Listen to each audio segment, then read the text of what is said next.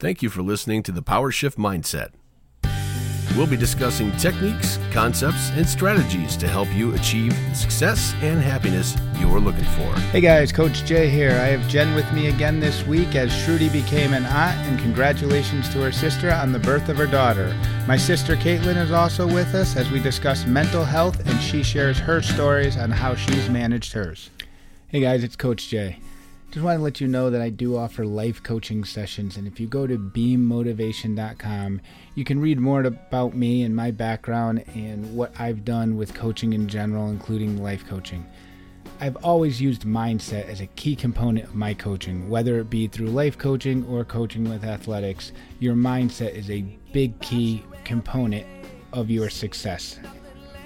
We've talked about accountability on the podcast as well, and having your circle and the people around you that support you. And I'm here to help you hit your goals and work on mindset so you can be productive moving forward and making changes. So please check out beammotivation.com. Thank you. Hey guys, it's Coach Jay, and I'm back again with Jen this week while Shruti is away, and I have my sister Caitlyn with us. I mentioned her a few times in the podcast when we've mentioned family and other things, and today we're going to talk about mental health. And I'm sure a lot of people out there have been watching the Olympics and have seen that Simone Biles has dropped out of the Olympics, citing mental health issues, and there's been other athletes that have done so. And I've mentioned a lot of times how even in the COVID situation, we were really focused on protecting our physical health and probably overlooking our mental and emotional health. And let's start with Caitlyn. What would you like to say as just a couple bullet points on mental health and what you've dealt with in the past? I think in relation to Simone Biles and like everything that's going on with the Olympics, I think like one of the biggest things is she's brought to the forefront the fact that mental health and physical health can't be separated. And that's something I think that in particular I've learned over the last year or two, that you can't have one without the other. And I think that's like probably the biggest thing about mental health that I've been thinking about recently. I'm trying to think of like more specific things. Well, I know in her case, like, and and a lot of people that have listened, I've mentioned how we do the archery, and Brady Ellison is number one in the world. He's our top recurve archer. And someone had mentioned just the coverage that archery has, and it doesn't sell advertising space. Gymnastics and swimming sells advertising space. So that's what's on our prime time. It doesn't help that the Olympics right now are and half a world away from us, and they're on at middle of the night. But as much pressure as he has in the archery world, she is the face of this Olympic Games, just like Michael Phelps was the face of the past 2 or 3 Olympic Games. And you'll see that where, I mean, she has the weight of the world, not just the weight of the gymnastic world, but the entire Olympic world watching her because she's that face. And I mean, I can see that a lot where it's a lot of pressure. And I know, Jen, you've dealt with mental health issues, and you've pointed out a couple of things with family members. And what would you like to say on your dealings with it? Well, just like Caitlyn said, you can't separate physical health and mental health. I know that when I am having a down or a poor mental health day, I physically feel blah, and it doesn't seem to help. When I am physically feeling under the weather, I feel down as well. But it's not just that. We've always talked about, a good mindset will help us get through anything. And yes, there are times that I feel pushing through I'm not quite sure I can handle this moment is a good thing to do. But we also know that there's a difference between I'm not sure I can handle this and I know I can't. And if I do this, I will injure myself. I will hurt myself. I will hurt others. And being able to distinguish the difference is huge. It's never been before now. It's never been as obvious that the mental health is an issue. I remember, back in the 80s, the Olympics. And in fact, I was looking today, all of my Facebook feed is all the praise towards Simone Biles and the fact that she has stepped forward and say, look, I can't, this is not a good thing for me right now, physically and mentally. And I need to, for the better of myself, need to step back and step down. My feed is praising her for that. And I had a real hard time finding any negative. I was unfortunately or fortunately able to find one article where people were bashing her for it and calling her a quitter. And it's not quitting. It's not quitting when you know your limitations and you're putting your life on as a priority. Well, you mentioned the relation with physical health and mental health, and I just heard R2 beeping. So you have the diabetes you deal with, and that crosses over with, as much as it's a physical health issue. I know sometimes you get so drained with it. I know I've mentioned my family history and definitely have been given updates on having the stent put in, and Caitlyn, unfortunately, comes from the same bloodlines as I do. So, like Brian said, I guess we're screwed with everything in our background history. And I know I have a good mindset where when it first happened to me, it was like, why'd this happen? I'm doing everything right. And within a couple of days, it happened now because I'm doing everything right. Otherwise, it would have happened to me in my 40 or early 40s, 40, 41, as opposed to 45. But about 3 to 4 weeks into rehab, I hit a wall where the emotions did hit me hard, where I was struggling, and not from a physical standpoint, but that I couldn't go out and lift weights as heavy and run as fast and do things. And not so much that I physically couldn't do it, but I was being restrained by the doctors and my support staff to not go so fast. And Caitlyn, what have you dealt with just trying to move at a pace that's comfortable for you, but sometimes you might get pushed to move a little quicker in your progress, or either slow things down when you feel things are going well, but then they want you to slow things down a little? Yeah, I think like one of the things with like basically with what I deal with mental health is so by the moment, because I have ADHD and I have borderline personality disorder. So I am dealing with a constantly changing tide. I basically am like on a roller coaster and I don't know when the next drop will hit. And it's hard for me because progress is never going to be linear in my life. So I think like one of the things that I've noticed is I will go through periods of time where I am not moving forward. I'm standing still, and physically I'm standing still, mentally I'm standing still. And then I will start to pick up the pace a little bit more, and it comes and goes. And I think that's just kind of how most people are. I think the matter of like continuing on and actually making progress is waking up every day wanting to do more than the last day, even if you don't actually do it, but having the intention every day, I think is really a valuable thing. And that's been helpful for me, is that like every day is a new day. Every day I can make progress on something. And a lot of it for me is like being very self-aware, like having to be very honest with myself and being like, you're not trying hard enough in this instance. Like you need to work harder on this, and being really tough on myself. And then also in other areas being like, you need to slow down. You might need to just recognize your successes here. And I think for me, a lot of it is just like having to take things as they come. And in more recent years, I've kind of just like accepted, like I've done DBT therapy, and there's a part of DBT called radical acceptance, which is basically if you have a situation that you can't change, you have to accept it and work with it. And one of the things that's really helped me is just accepting that it's never going to be linear. I'm not climbing a mountain. I am riding a roller coaster and having to look for the handlebars every time. And if I grab the handlebars, I'm doing a good job. Does that answer the question? Well, with some of that, you mentioned like sometimes you feel like you're not making progress, or you're just trying to do a little more each day. And I've always coached, if you look at like the squiggly lines of the stock market, and it goes up and down and up and down. But when you look at a 30-day or 3-year span, hopefully you're up from where you started. And I really don't like the phrase, I just want to be better today than I was yesterday, because you're never going to make progress every day. There's always going to be little setbacks. I want to be better today than I was 30 days ago, or that what I was 3 months ago or a year ago. And I know that's hard for people to, I mean, I deal with it with Brian. He shoots one tournament and then the next tournament his score is a little lower and he feels that it's a failure. No, you're going to go up and down. That's what averages are made from. And same thing with progress with health. There's always going to be a bad day.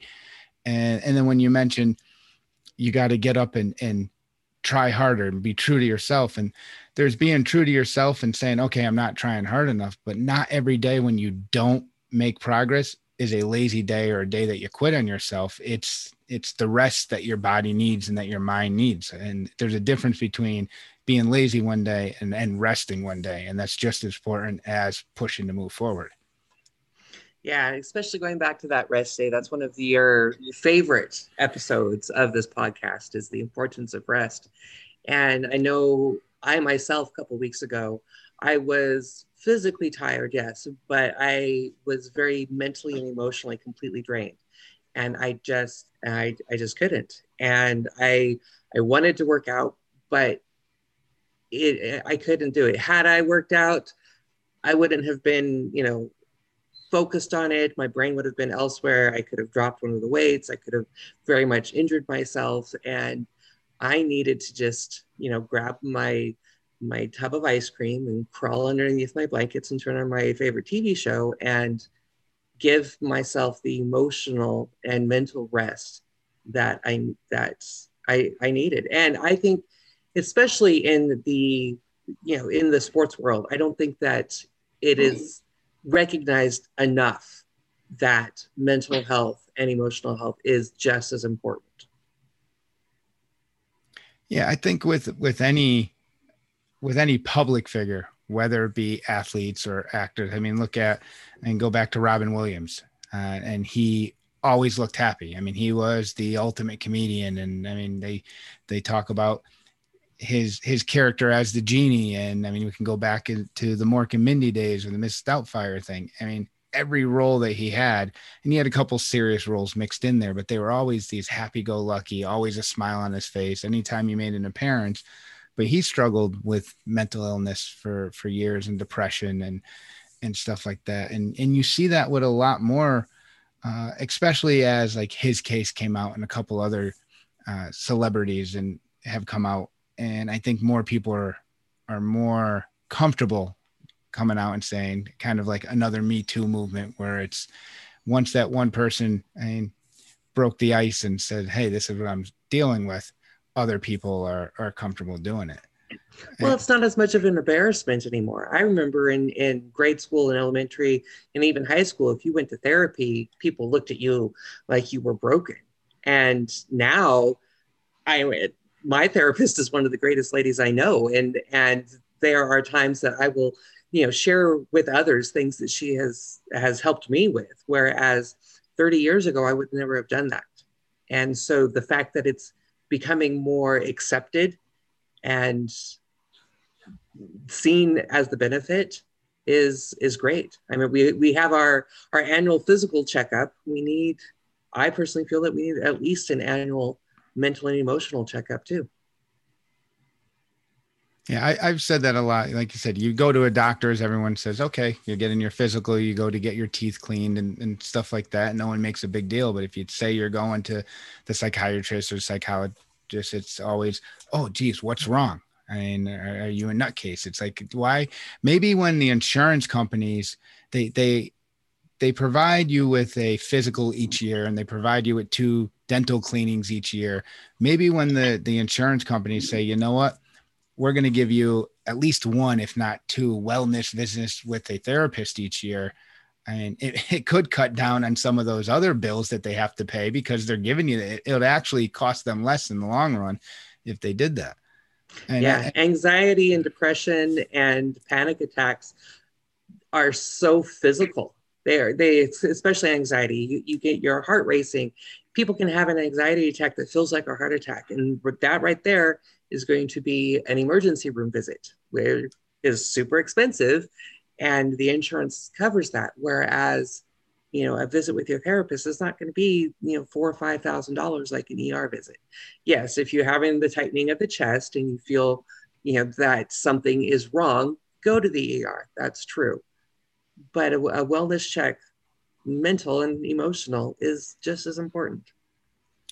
Caitlyn, I know you have your professional support staff that you deal with, but when you don't have those regular visits, I know at one point you've gone back and forth from when you went regularly to when you went kind of on call as you felt needed.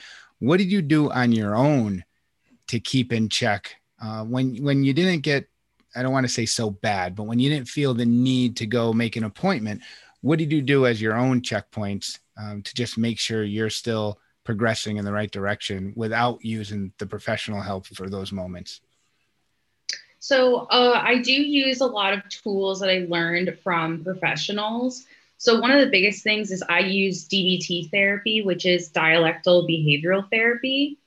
And the basis of that is basically understanding that multiple things can be true at once, and understanding that certain things can't be changed, and sometimes things just need to be accepted. And that's always been something that I've practiced a lot, is being really mindful, using DBT skills like self-soothing skills and things like that. I meditate every day. I practice mindfulness at least once a day. And that's really helpful. The thing about mindfulness that's always been really helpful for me is I've never looked at it as a practice of clearing my mind. I looked at it more as a practice of picking up my brain, almost like cleaning my brain, and looking at it as like when the thoughts come in, I just have to refocus in the moment, in my body, and be present. And that has had a cumulative effect. That helps me be mindful. It helps me from getting into a really depressed place. So when I've lapsed in between therapy or haven't gone regularly, those are a lot of the tools I use. I also do free group therapy often. And that's really helpful. Sometimes if I don't want to do individualized therapy, I'll jump into a group. And the thing about a group is, if a lot of people who do therapy, if you do it for years, you get to a point where you're like, I've hit a wall. I'm not getting anything out of this.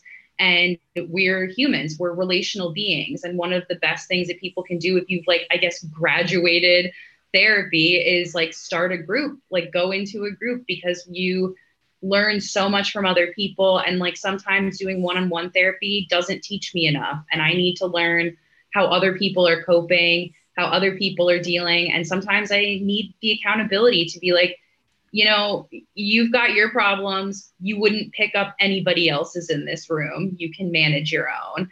And you look around and everybody else is like, I would not want what you have. So I'm good with my own stuff here.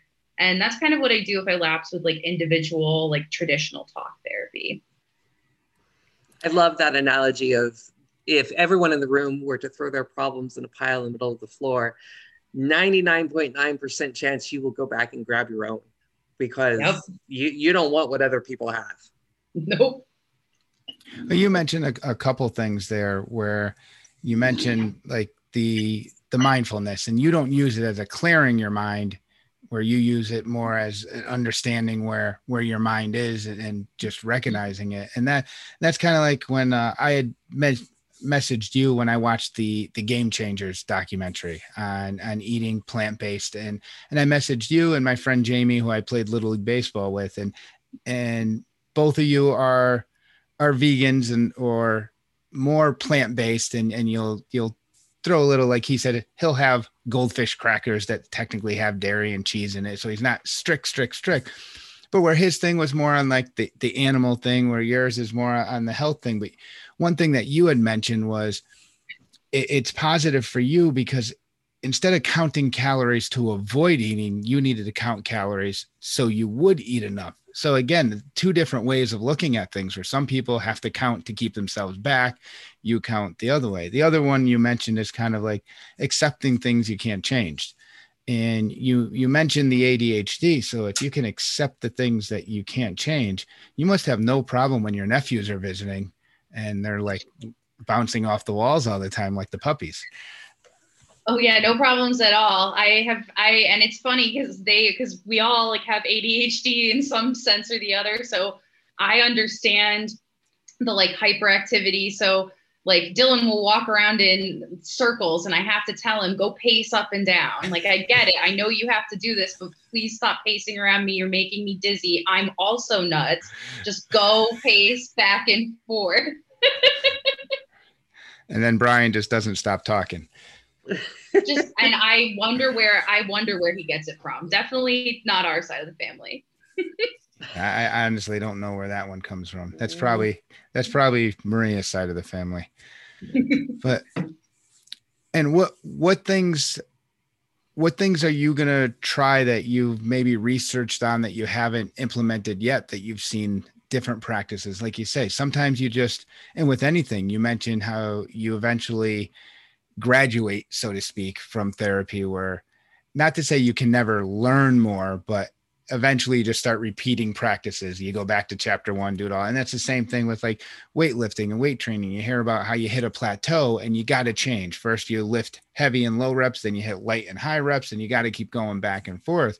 Have you seen any other studies or practices out there that have caught your attention that you haven't tried yet that you think might work for you? Yeah. I really want to try ACT therapy, which is acceptance and commitment therapy. And it's a lot about value-based living. So like one of the things I like to do every 3 to 6 months, or basically I'm like 26, so I'm always having a quarter life crisis. So like every time I'm having like a crisis, I go back and I have this like list from an old therapist of all of these values. And I go through and I write down like, okay, these are my core top 5 values. And then I write them out like on a chart, and I list all of the ways I'm living consistently with them, or the ways I'm living inconsistently with my values. And ACT is one of it's a little bit more formalized, and it kind of teaches you skills to be consistently practicing. And it's also a therapy that's like big on accountability, which I really am interested in. That's something I really want to try. I also, in terms of managing, I want to incorporate more exercise. I want to incorporate a lot more mild exercise, and I want to incorporate some high intensity because I've been researching, and high intensity exercise can really help with ADHD. It's like, again, the like physical and mental can't be separated. Exercise creates serotonin, it helps dopamine production. So it's like, those are things that I'm trying to work in now to do a little bit more maintenance. Well, the exercise helps me so much. I mean, even just recently, I was having a relatively significant bad day for me, and I was having a very difficult time getting out of the funk that I was in. So, as part of the competition that Jay and I have going with our mileage that we track each month, I hadn't done a run lately. Where I live, it's been 110, 112. So running is not exactly the most favorite activity at this time of year. But yesterday I went ahead and sucked it up and went and hit the treadmill and did 2 miles. And I sweated it out. I literally sweated everything out, but I also sweated out the funk that I was in. It helped get me over the hump. It helped me finish getting out what I needed to get out. I cried more later, but it was that push that I needed to get that moving where it needed to go. Well, you had mentioned accountability, Caitlyn. You mentioned that, and that was actually Jen has filled in when Shruti can't make the podcast, and one of the episodes we did was on accountability. And I mean, you know me that I'm in constant energy as well. I have undiagnosed or self-diagnosed ADHD. I don't have it clinically diagnosed, but I know it's in there somewhere. I think back in the 80s, they didn't really diagnose it as much as they do now. Everyone has had it.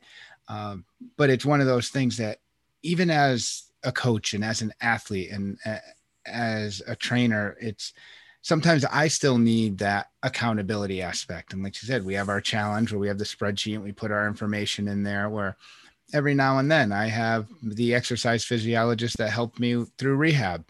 I still check in with her. And like I told her, I went through a run. I kind of got a little nervous telling her that there was a marathon runner in the group that I'm working with at the gym. She is 65, so the pace is kind of slow. So that made her feel a little better. I'm not going to get the heart rate up, but it's one of those things where everyone can use accountability. And I say, if you have a test, you study more. When I played in a band, it's like, no one can make practice. And then all of a sudden we have a gig, and now 3 nights in 1 week, we all of a sudden can all make it for a rehearsal. So whenever there's something there that you need to be accountable for, we always find the time for it. And that's just one of those things where every time you check in with someone or you have someone that can push you, it definitely helps. Yeah, just being able to check in, even, you know, I've heard it put, and I've heard a lot of people say that usually the church is full on Christmas and Easter, or when someone's going through a hard time. You know, there's more prayers said at the hospital than there are actually in the church building. And it's because we feel that desperateness at that particular point. Whereas, you know, the same with going to therapy, having that mental health checkup when we're at our worst. We make a call, we send a text and said, hey, can I schedule an appointment? Things aren't going well. Whereas if we were on a regular, you know, even it be once a month, once every 6 weeks, just check in, it would be great. My diabetes, I go every 3 months for a checkup. Maybe I should, you know, start doing that with my therapist as well, every 3 months, just for a checkup, just to see how I'm doing and you know, download and get that little boost. Well, I know that's one thing that anytime I mean, whether it's working with family or trying to help family, there's always a tension there. And I know in the past, and with you and with Dad and with Lori, your mother, my stepmother, we've always gone back and forth on the fitness things. It's like their way of being healthy is like eating like mice. I mean, what Lori makes for 4 of us to eat is what Brian can eat in one sitting. And it's like, I try to talk to them and, I'm not doing that. And I know in the past, you were similar to that, but then a month ago we were on the phone for a good hour where you were asking me for advice, which, don't get me wrong, I mean, my foot, if you could see under the desk, I was stepping on that imaginary brake pedal as much as I could to not spit too much information. Cause I was happy for you that you were making the conscious decision to, you know what, now it's time to really look at the physical health and work on that, and wanted to give you the information with that. And that's the same thing. We're working with Jen, where I wrote her workout program. Like, I do a 3-day a week full body, Monday, Wednesday, Friday, so to speak, where I know if she doesn't have that momentum going, that break in the middle might stop her. So I had to split hers and do a push day, pull day, leg day, where she does something every day, but a smaller scale, because she needs the accountability of going every day. If all of a sudden you give her the day off, now the day off becomes 2 days off, becomes 3 days off, and it's hard to get going again. And having that person that can just check on you for accountability is big. And what are you going to do moving forward just for the accountability? And I've always put, like, physical health, it travels through your mind, through your heart, and it touches your both mentally and emotionally as well. And are there checks that, I mean, how much does your discomfort and your physical health affect your mental health? And what are you doing to push that side and have that accountability to hopefully get the mental and emotional side? I think, like, in the last few months, I've done a lot more research, and I also, excuse me, I didn't get diagnosed with ADHD until last year. So it was a lot of research. And, like, one of the biggest things was exercise is a huge way to manage it. And that's one of the biggest things that's keeping me accountable. The other thing is I started working from home before the pandemic hit, and my company is fully remote, and that coupled with ADHD was really hard. So part of wanting to start exercising and physical health was to give myself structure during the day. And that's like something that's really keeping me motivated because I moved to a new city. I don't know anybody. There's a lot of motivational factors in pursuing physical health. I think the other thing was like, because like, like with like our family background, like I was the way that I was, and now includes unlimited minute. Yeah. I think we just got a message from Zoom. I have no idea what that is, but okay. So we'll keep going. That was a new one. I was like, what is that?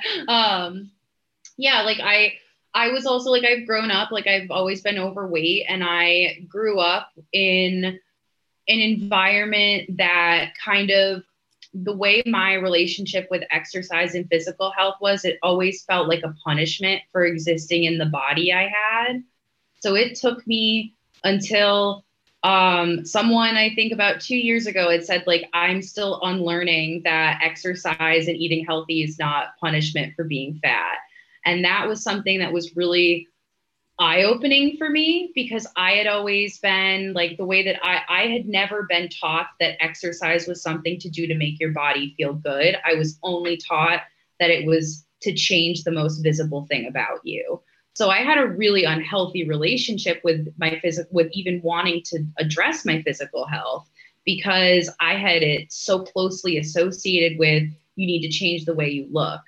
And as I got older, I had to get to a point where my physical health was not about weight loss. And that's where I'm at now. Like, me taking my physical health seriously at this point in my life is mostly about my mental health. And it's also just about like physical goals. Like, I want to be stronger. One of my friends is in the circus, like literally in the circus, and she does aerial arts, and she's so strong and like could probably lift a car. And that's like really inspired me to want to be stronger.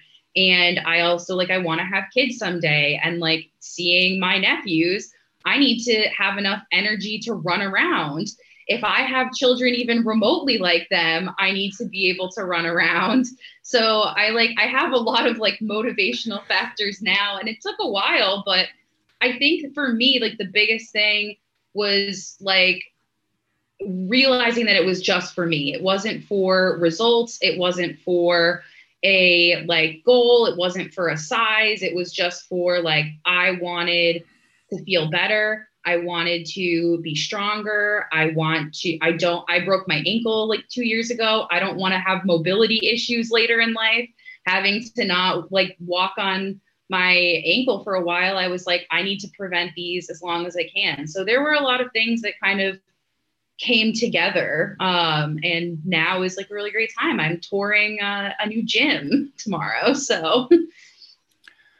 Well, it's like you say, you don't exercise because you don't like your body. You exercise because you love your body and you want to take care of it. And again, it goes into mindset, and just same thing where you're not counting calories to restrict yourself. You're counting them to make sure you get enough.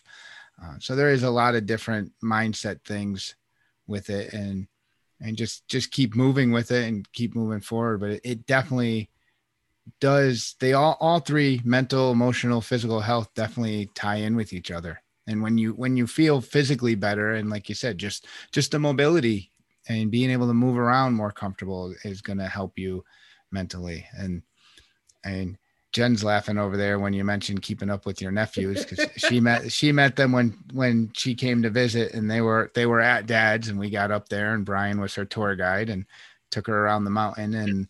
And when we got in the car and we were leaving, she started laughing. She was sitting in the front with me, and Maria and Brian were in the middle, and Dylan in the way back. And she says, I'm watching the clock. Over the past 9 minutes, not one clock minute went by where he didn't say something. He was never quiet for a full 60 seconds. And she was just laughing at it. So she knows what they're like. Yeah. And they're great. But I agree. Yes. You'll need more energy if you are going to have any, offspring similar to that. And it looks like it runs in the family. So I would be that. My own daughter, when she was younger, trying to run and keep up with her, even all the way through high school.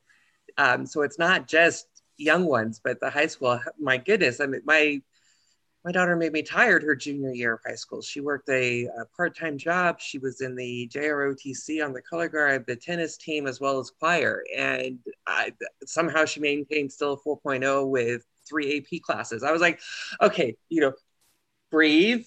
Sleep is important. That's, remember that part. But it was, the energy to keep up with her, the also being emotionally and mentally capable of keeping up with a teenager is there. And that takes a lot. I admire all the parents of teenagers and all the parents of little ones, actually parents in general. But, it's being able to accept and put mental health in the forefront and let people know that it's okay.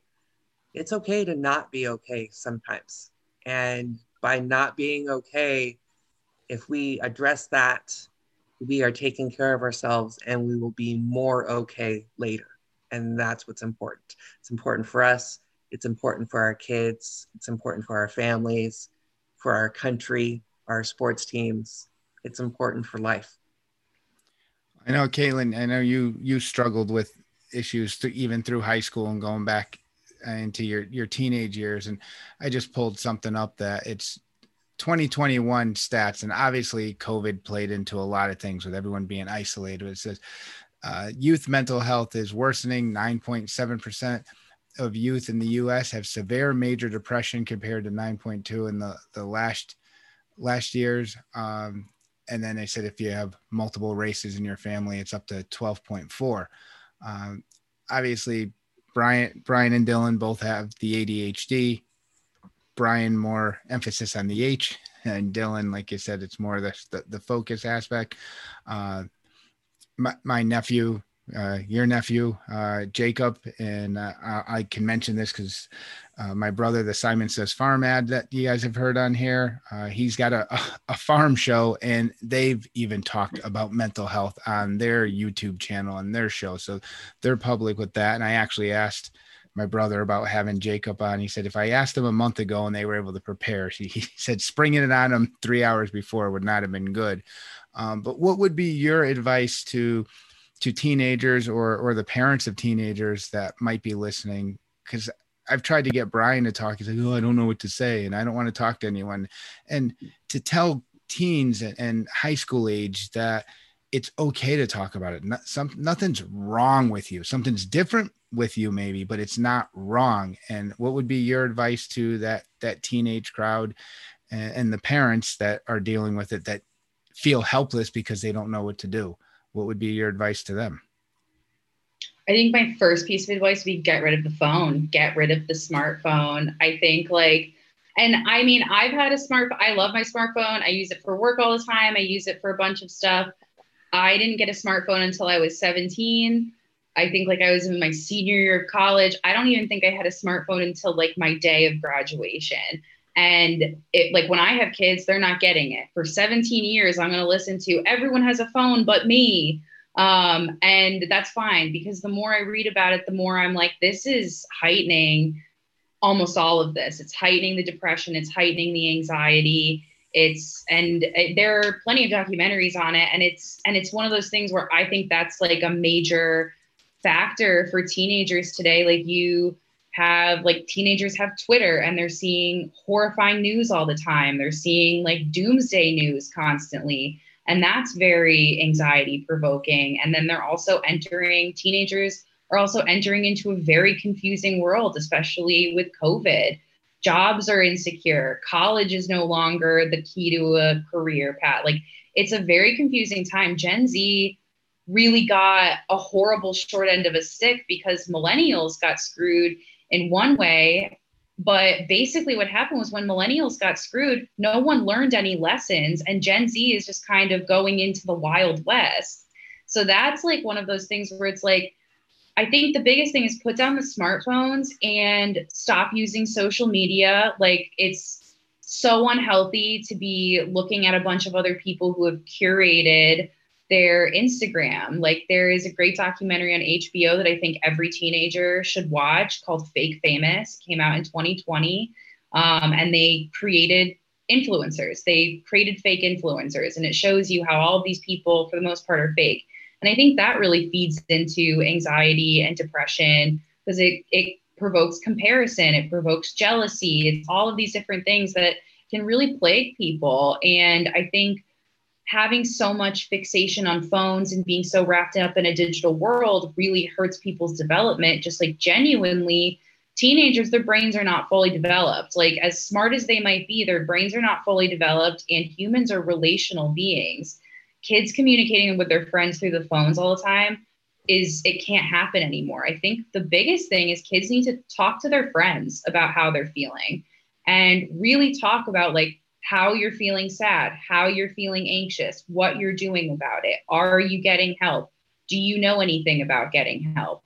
And like when you feel really bad, like going to a trusted adult, going to someone that you really trust, not looking on like a crazy Reddit board. Like don't Google search it all the time. Talk to people you know and see what people have experienced. And I think like the biggest thing is like just talk about it face to face with other people.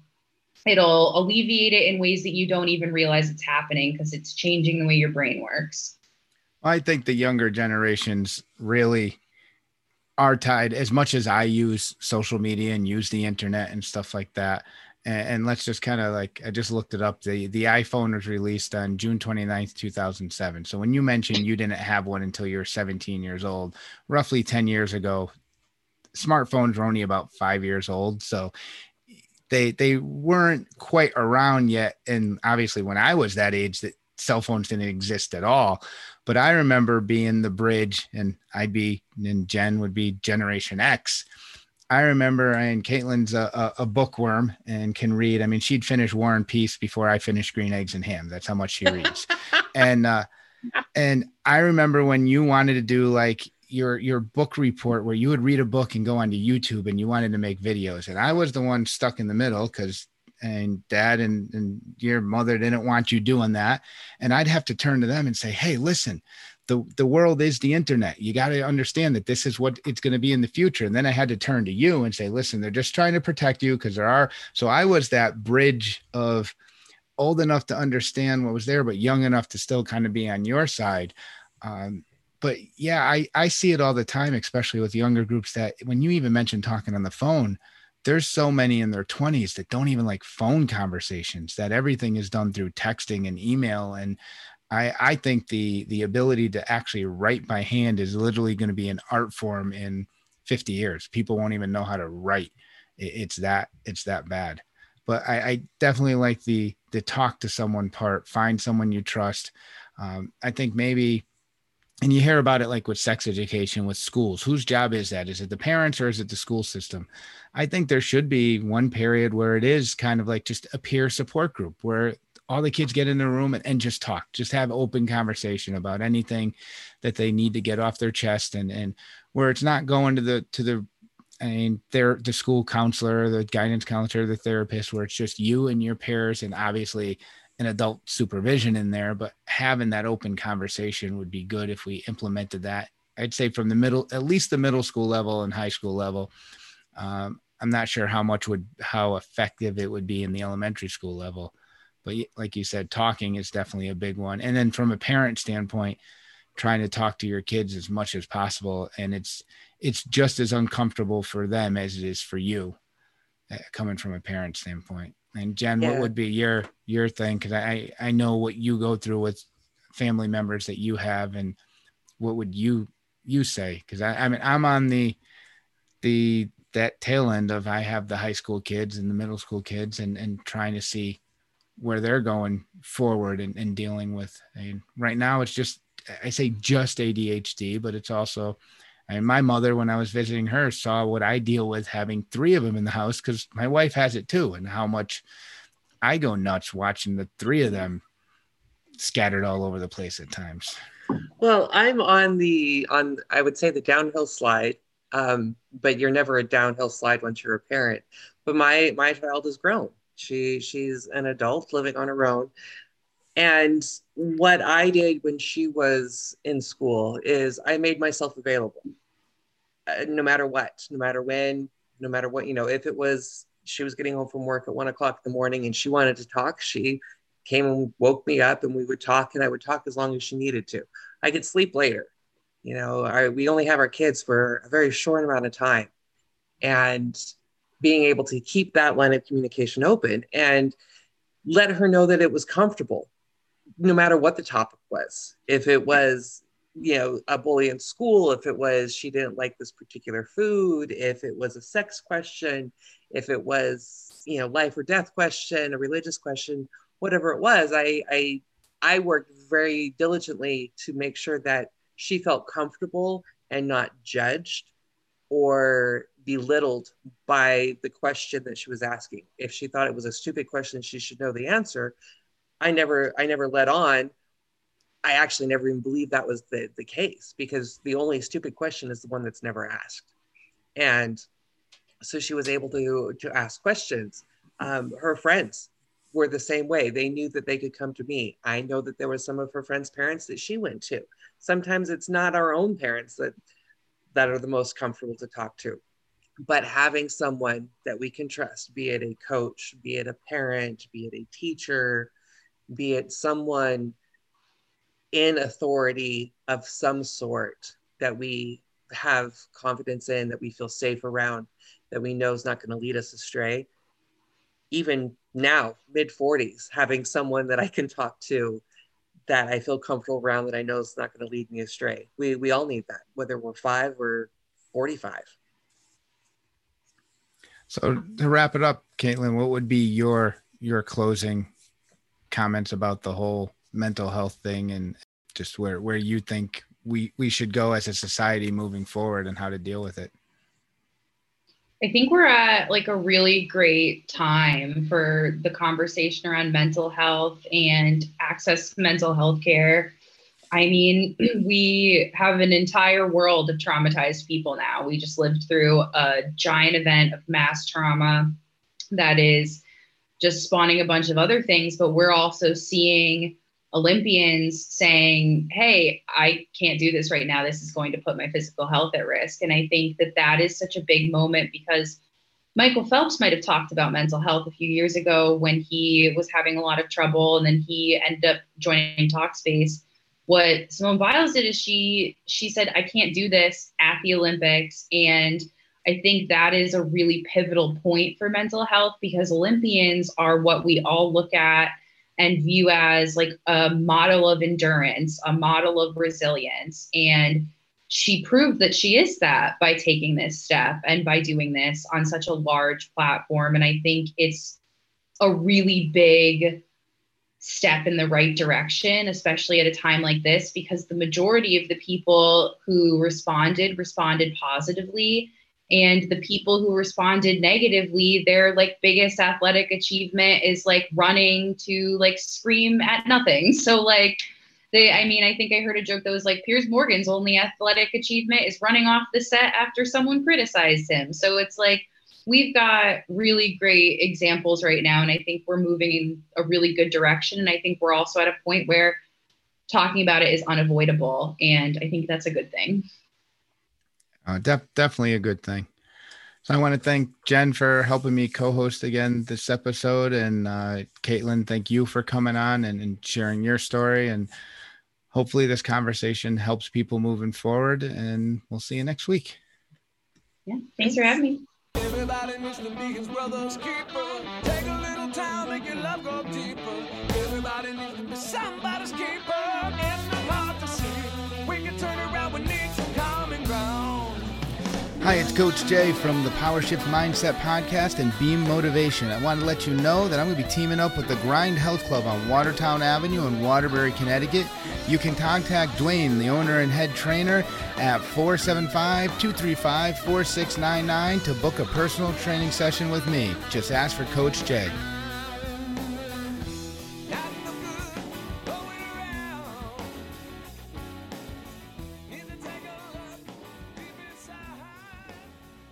Shift Mindset Podcast is for entertainment purposes only. While the suggestions, strategies, and practices we have given have been proven successful for our personal use as well as clients we have worked with, these recommendations should not supersede instructions given by any licensed professionals, including but not limited to your primary care physician and mental health professionals. Thank you. Thanks for joining us today for the PowerShift Mindset podcast.